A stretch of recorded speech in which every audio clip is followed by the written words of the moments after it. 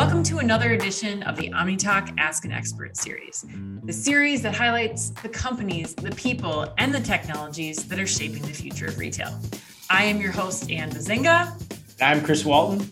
And we are the founders of OmniTalk. Today, we are pleased to welcome back one of our all-time favorite guests and retail commerce protection expert, Signifyd's SVP of Operations and Corporate Development, Bennett. Bennett, welcome back to the show. Thank you. It's a pleasure to see you all again. We're pretty excited to have you back on. Absolutely. I mean, it's not every day we get to talk to a retail commerce protection expert. I think that's the coolest intro we've ever done. I'm so jealous of that title. Yeah. I like the protection aspect and the commerce side of it, and it's definitely in line with Signifyd's mission, which is to make commerce safe for everybody. So love it. Absolutely. Well, you've been on the show now. I think this is your third time on the show. So welcome to the Three Timers Club. Always good to have people like yourself joining us. And, today we're going to talk about a topic that I think is on lots of people's minds, especially those in retail. And I've seen a lot of stuff on social media about this, and that is returns, and particularly e-commerce returns. And there's been a lot of noise on this. So we're going to cut to the chase and get the real story here from your perspective, Bennett. January, for lack of a better way to put it, has been either the worst or the best month for e-commerce returns in history, depending on how you want to frame that up. What have you guys been able to discern from your position at Signifyd?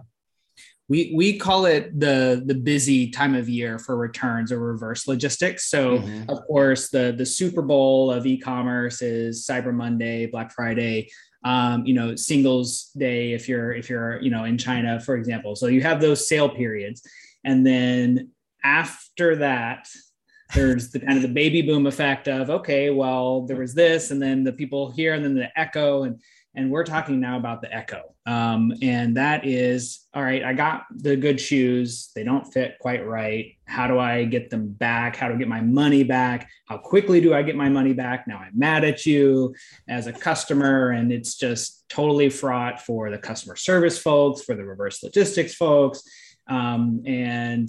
Now it's, I chartered you a boat to get you these goods and you're not keeping them.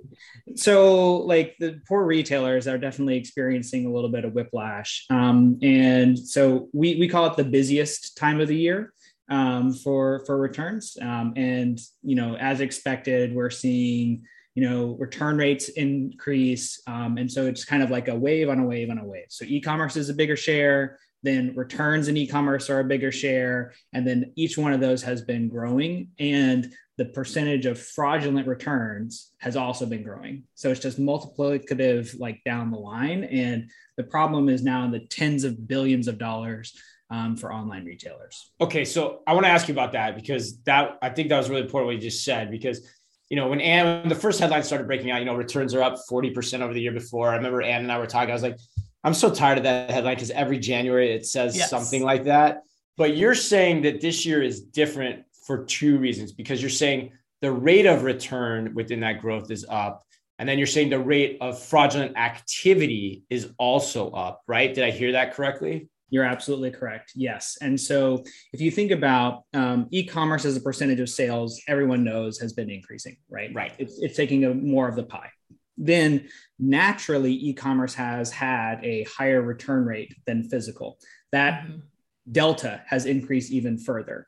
Now, also, e-commerce returns have had a higher portion, call it 10 to 20% are fraudulent returns. People feel way more comfortable trying to steal when you're not interacting with a sales associate. Sure. It's easier for fraud rings to be able to game the systems when they're more automated, all those types of things. So it's kind of structural, then behavioral, and then structural again in terms of just multiplicative. And so, yes, it's compounding is the answer to this. And it's not just a year over year problem. It's more of a mix shift, and then the waves just continuing in the same direction that they were. Yeah, mix shift and a behavioral change too. It sounds like in there too, or like a gaming change, game theory change too. What type of financial impact does that then cause? How does that wreak havoc on the bottom lines? Yeah, I think numbers are helpful if you think about more than 4 trillion in sales, right, in all of retail, and then you think about returns of more than 400 billion, right, and so then what we're really thinking about is like 10% plus, right, returns in e-commerce. Each one of those kind of factors of a percentage is double to triple depending on who you ask in terms of percentage returns. So like 20 to 30% get returned. Okay. Then fraudulent is, call it 5 to 10% all of retail. And then in e-commerce, it's another double to triple that. So it's double to triple each time, resulting in kind of like 5 to 8x. So in the whole pie of the problem, call it 400 billion, the actual e-commerce losses get down to call it 50 billion, right, a year kind of basis. So it's a giant problem, and growing much faster than the sales are growing. And so I think that's why a lot of people, when I talk to people who are like, what are we thinking about for my strategy roadmap for this fiscal year? Of course, most retailers have a fiscal year starting in Feb, March, whatever. A lot of them, especially the ones that are the largest, are talking to me about this customer lifetime value question, this refunds question, this returns problem. People are now just like we're past COVID. I have to figure this out because I'm just leaking money here, and I have to learn how to make money in this channel. Which requires a total shift, it sounds like, to how they've been thinking about it all along, especially when 2 and 3 times what they're experiencing in traditional retail format. But Bennett, one of the things I love about having you on is that you always give us the best examples of some of these fraudulent returns. With this increased impact on retailers, tell us a little bit about, setting the stage for us, I guess, what's happening with fraudsters and e-commerce returns now? Like, what are retailers seeing? My favorite version of this is how professional the returners are, the fraudulent returners are. So they set up services and they're like, you don't want to deal with Macy's? We'll deal with Macy's for you. Hint, hint, deal with Macy's, right? And they'll like take the items from you. They've set up their own reverse logistics companies effectively. Oh my God. They'll take the item from you and say, here's your 40% cut. We'll give it to you right now. Then we'll go and return it, get the full value, send back something that's a knockoff or a fake or whatever. They have like SKU to SKU matches of like items and like, give me your iPhones, give me your whatever the item is that you're wanting to return. We'll do the knockoff. It will, or a potato or whatever, however they work out the exact weight. And they know when they're going to get the money. So they'll give the consumer a cut, they'll take a cut, and then the retailer is left with nothing. If you think about how hard reverse logistics are for retailers that own the product or manufacture the products, these folks are really impressive to me. And I feel like I oftentimes like come on and say like, I respect the hell out of the fraudsters, or, you have to respect what they're doing, right? Because they have good game and they understand very well who they're targeting and how they do it. So I think that's the most interesting piece is once you get to a certain size retailer, and if you have really beautiful designed experiences that don't take into account that people are bad, the bad people will take advantage of that, and they will do so in a very professional manner. And you can go on Reddit, you can go on the dark web, you find these guides for how to do that. So I personally think that's always the most interesting is how they've turned these into businesses, right? From that perspective, and how frankly well run they are. And you'll see you see reviews of the reverse logistics companies, right? That are doing this, and consumers love them. And I think that's a really good sign for retailers to think about is if someone is fraudulently doing a service so well that they prefer to do that than to go back to you. Gosh, the bar is really high for what kind of service you need to be providing to these consumers.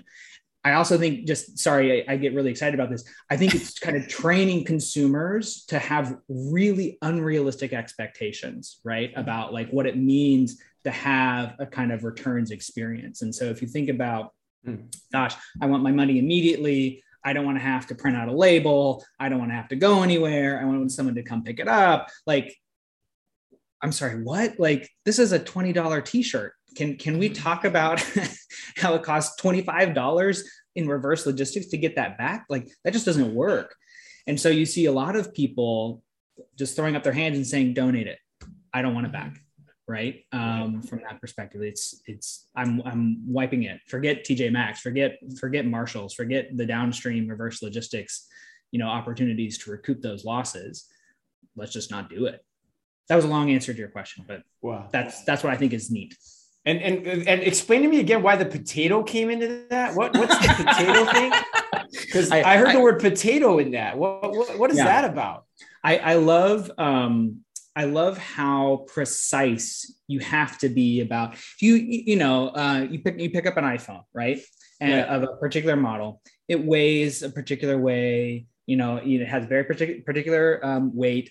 The heft in your hand, it feels a certain way. You put it in the box and it's like, oh, it's this beautiful, like designed in Cupertino, really close to me, manufactured in China, all these huge problems. But the experience is very specific, right? Calculated.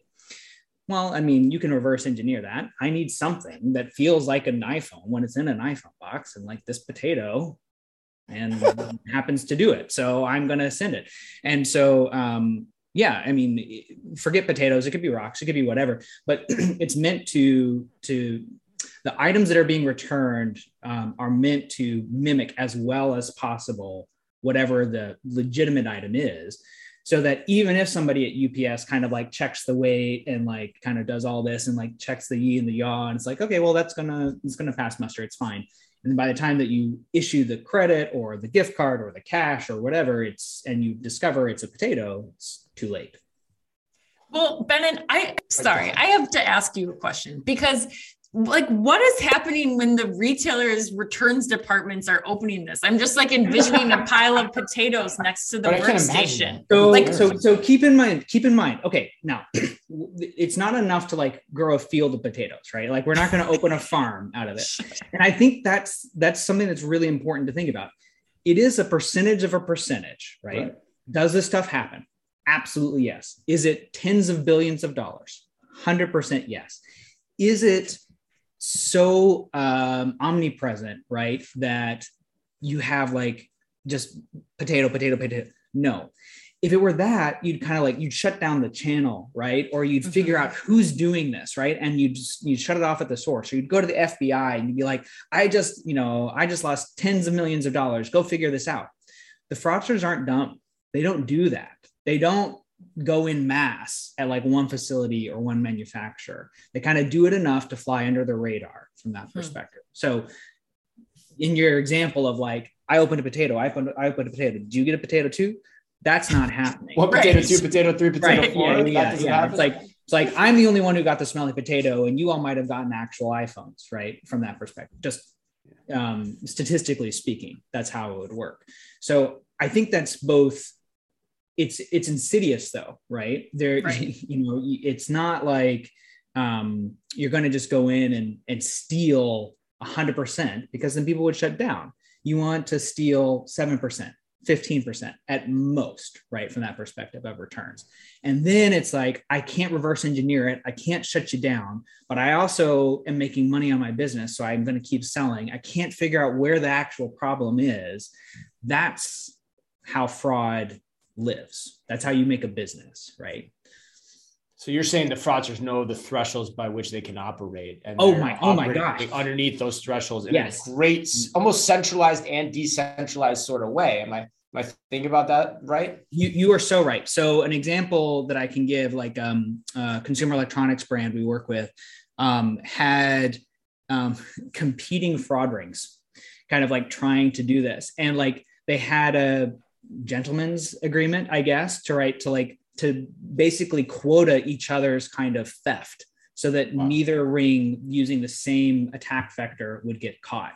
And then apparently at some point, one of them like blew the agreement and then ratcheted up activity. And then the consumer electronics company was able to actually catch them and stop it. So yes, again, I think it's just like people don't respect that this is how people make money, right? Like a lot of these folks just want to, they want to steal because it's a good way to make money, and they don't want to, kill the golden goose, right? And they just want to keep collecting the eggs. It's actually a really good business model. And they're just good business people at the end of the day. It just happens to be a business that's kind of nefarious, right? Yeah, that's exactly right. It is nefarious. It's super nefarious. Yeah. Well, so what do you guys do then? Like, how do you come into this process? How do you, help retailers address these problems that you're describing? Yeah. So one of the main ways that folks are thinking about this is there's the pure economics way of how do I actually reduce the damage, get the goods, resell them, all that kind of stuff. That's one channel that a lot of retailers are doing. And then another channel is, hey, these fraud rings, these professional people, these consumers are flying under the radar. I can't figure it out myself. How can I make better decisions to protect myself and increase my customer lifetime value? So I think of it as like more a can I line and a should I line. So can I offer a return in a way that makes economic sense? And should I offer this particular transaction a return, and how? So we help all of our products help with the should I line. But I think the can I is really important too, right? You have to think about, all right, should I offer a liquidator, or should I, offer a distribution center, or should I say, what, for this particular good, don't even try at all. Like just let the person keep it, because that's going to be better customer experience and better for the environment and better for your bottom line than to try to get it back. So that, I think, is a super interesting set of questions. Signify doesn't help with that, but there are folks that do. Signify does, I think, a very even more interesting question, which is like, okay, and how many times have you returned at any e-commerce place? Don't answer that question. It's hypothetical, but you get the idea. Good. Thanks. We know that, right? We have that information, right? And so that's not fully dispositive, but it is very helpful to know of, okay, well, and like, how often have you returned something and it has been a total loss? How often have you returned something and then come back and bought again and been an excellent customer with great customer lifetime value? If we know that, then we can help the next retailer say, hey, roll out the red carpet. Or, you know what? Don't give that cash until you have the good back in your hand, right?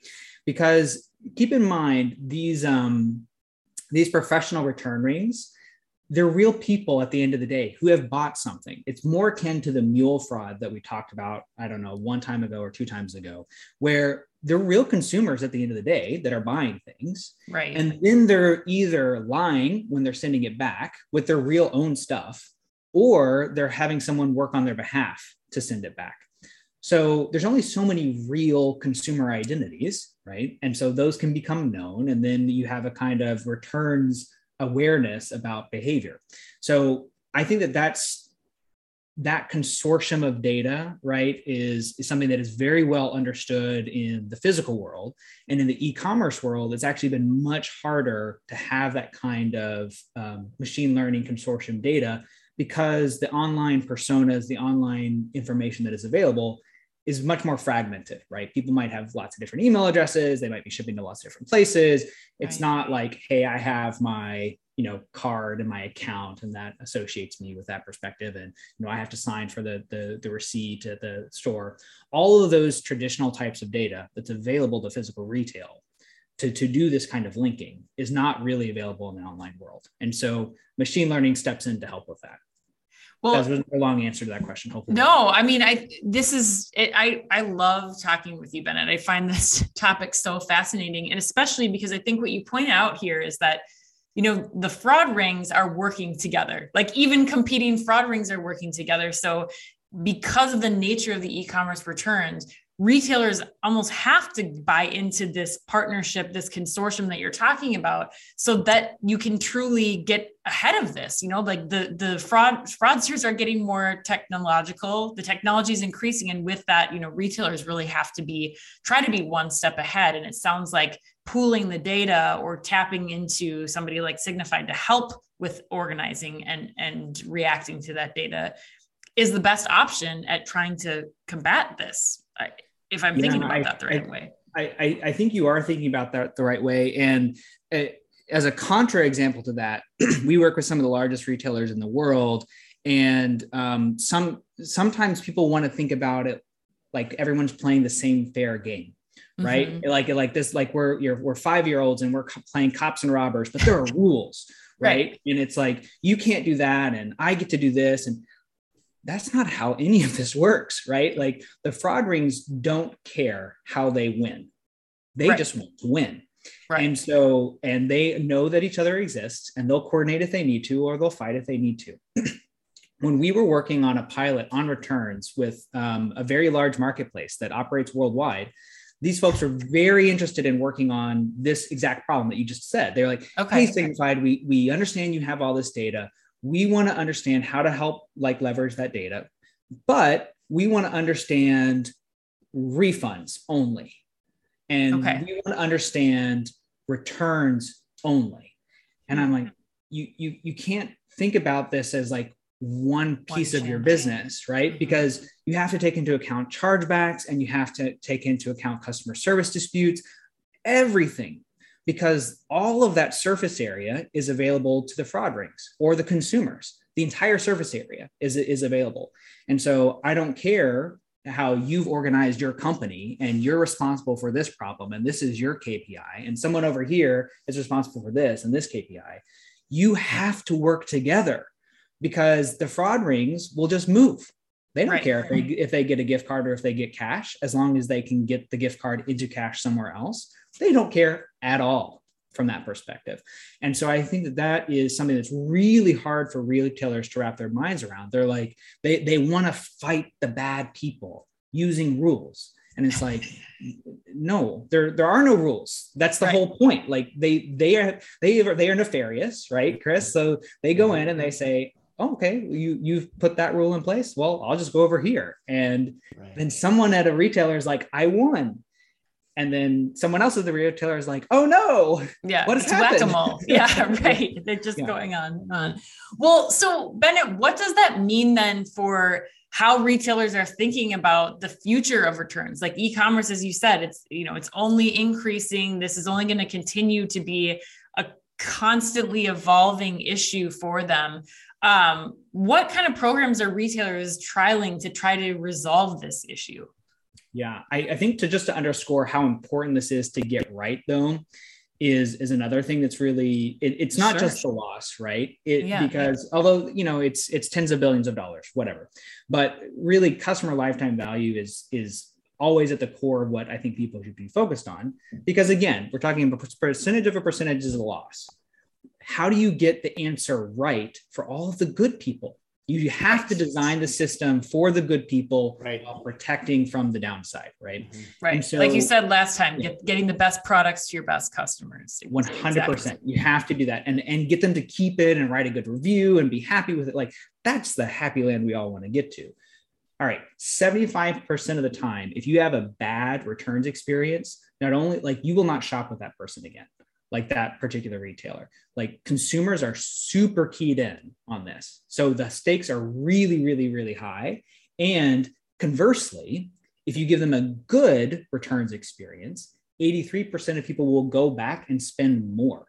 And so like the sifting, right, of like, hey, this is a really important customer success touch point, I think is something that folks are kind of waking up to. And so that is the way that I frame it when I talk to these retailers is you have to design this end to end comprehensively, and you have to have finance, you have to have marketing, you have to have customer success, you have to have loss prevention or fraud or whatever you call that. And you have to design a system together, and you have to recognize, look, we can't make all these decisions that we have to make. Do we allow a free refund or not? Do we allow like cash on delivery or not? Do we allow gift cards or not? There are dozens and dozens and dozens of questions that have to be answered. And a lot of that is very difficult. Now, that's not stopping people from trying to go seamless. I think if I had to say like, what is the one strategic objective that retailers are going for? It's seamless returns. That is definitely what people are going for. And so that's there's the pressure to go instant refunds. There's the pressure to go as soon as something is shipped. There's the pressure to allow, hey, Amazon allows you to drop stuff off at Kohl's or all these other facilities. So you have to compete with that. So I think that is the theme. And then in order to allow all of those seamless customer experiences, you have to have machine learning and data behind the back end to say yes, no, yes, no, yes, no, yes, no in transaction stream, because otherwise you don't get seamless. So that is what people have to do. And I think that the question then of like, okay, where do I direct this user for the most economic channel? And should I even allow this or not? Yes or no? Those are the two biggest questions of seamless in my mind that retailers can't otherwise answer on their own. Yeah, I mean, and just I think an emphasis too on how quickly that needs to happen now too. Again, it cannot be, like we've talked about in the past with you, human beings trying to process all this data, make a decision, and then say go. I mean, we're talking days here versus, seconds that you're able to accomplish with machine learning. Think about the SLA for funds release, right? So if you think about the SLA for when I'm buying something is how quickly can I get you shipping confirmation? How quickly can I get you the good? Do I deliver on that SLA? Okay. In return, it's a very similar concept. Yeah. Okay. How quickly can I deliver on my promise of giving you your money back? Right. You wait 2 business days. That's an eternity in today's land. You can't do that. Amazon's offering it immediately. How do you compete with that? And I think before we talked about the couch, right? We talked about, hey, just tell me when the couch is going to be here. Right. Be transparent. Right. Just be transparent. You can't do that in refunds. Give me my money back right now.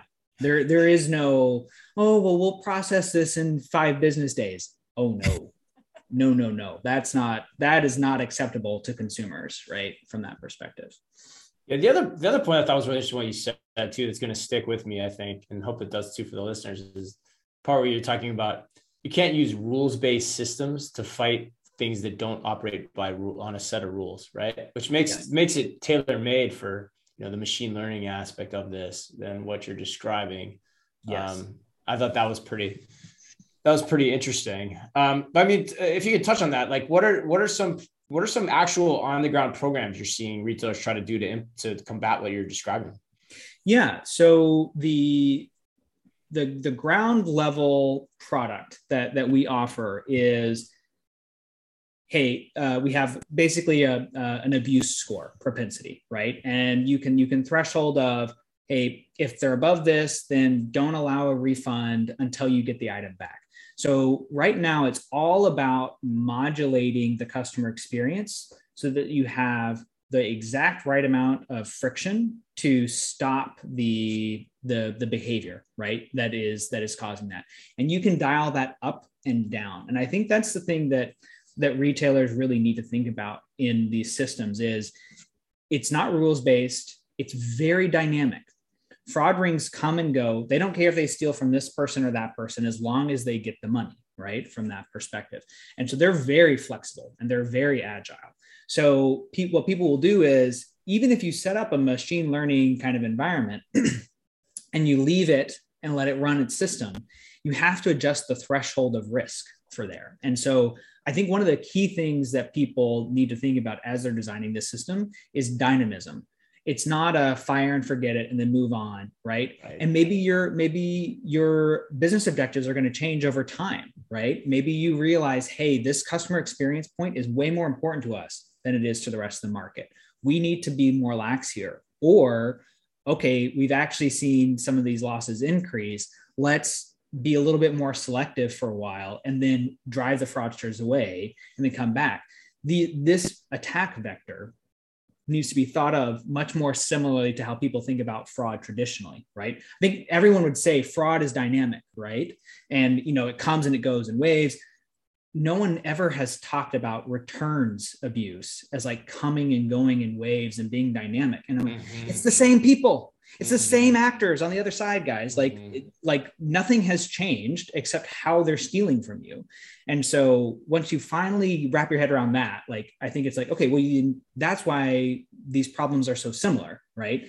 And you have to think of them similarly and you have to design. So some of the best examples I've seen of stopping this behavior provide no friction to people that are good. And then you get this nice glowing reviews and like, hey, you get the return purchases, right? And you have to roll out the red carpet because that's what you need to do to compete. And then you have the ability to modulate the friction where you're unsure and stop when you know it's bad. And those are the best, like that's the best heuristic I can give of you don't overreact. And I think we've talked about this too as well. Like, don't shut down the system, right? It's working 85% of the time. Let it work 85% of the time. Right. Focus on the 10% of the time that it is kind of not good. And the 5% of the time that it's questionable, get better on that, right? Yeah. In terms of sorting it. So that would be my answer to your question. I hope that's helpful. No, that is helpful because it calls to mind something you had a conversation with the NRF, like the red and the green customer. You're saying, be very cautious of the approach you take with the green customers. Those are the people you want to make really happy, and then be dead on aimed at the people for sure are the red customers, the nefarious customers, using that example again. Yes. Yeah. And clearly, I think you said it's dynamic, Bennett, but I think that's even an understatement. I mean, this is something that you need to have tools in place in order to solve with the speed at which this is changing and the speed that, the fraud rings are figuring out how to attack retailers, how to find a different angle in. Bennett, as always, you have just enlightened us. You've taught us so much. I know the people listening are probably, going to have lots of questions, a lot to let sink in after this. If people want to get access to the reporting that you've put out on returns, which I know is going to be coming out soon, they want to get in touch with you or Signifyd to figure out how you might be able to help them. What's the best way for them to do that? Yeah, so the data that we put out is signifyd.com/pulse. And we have up some holiday data that's just really interesting. The holiday season had some interesting points back and forth. And then as this return season matures in February, we'll have some updated data on returns. And that's signifyd.com/pulse. And then you can always email me, Bennett, BENNETT @signifyd.com.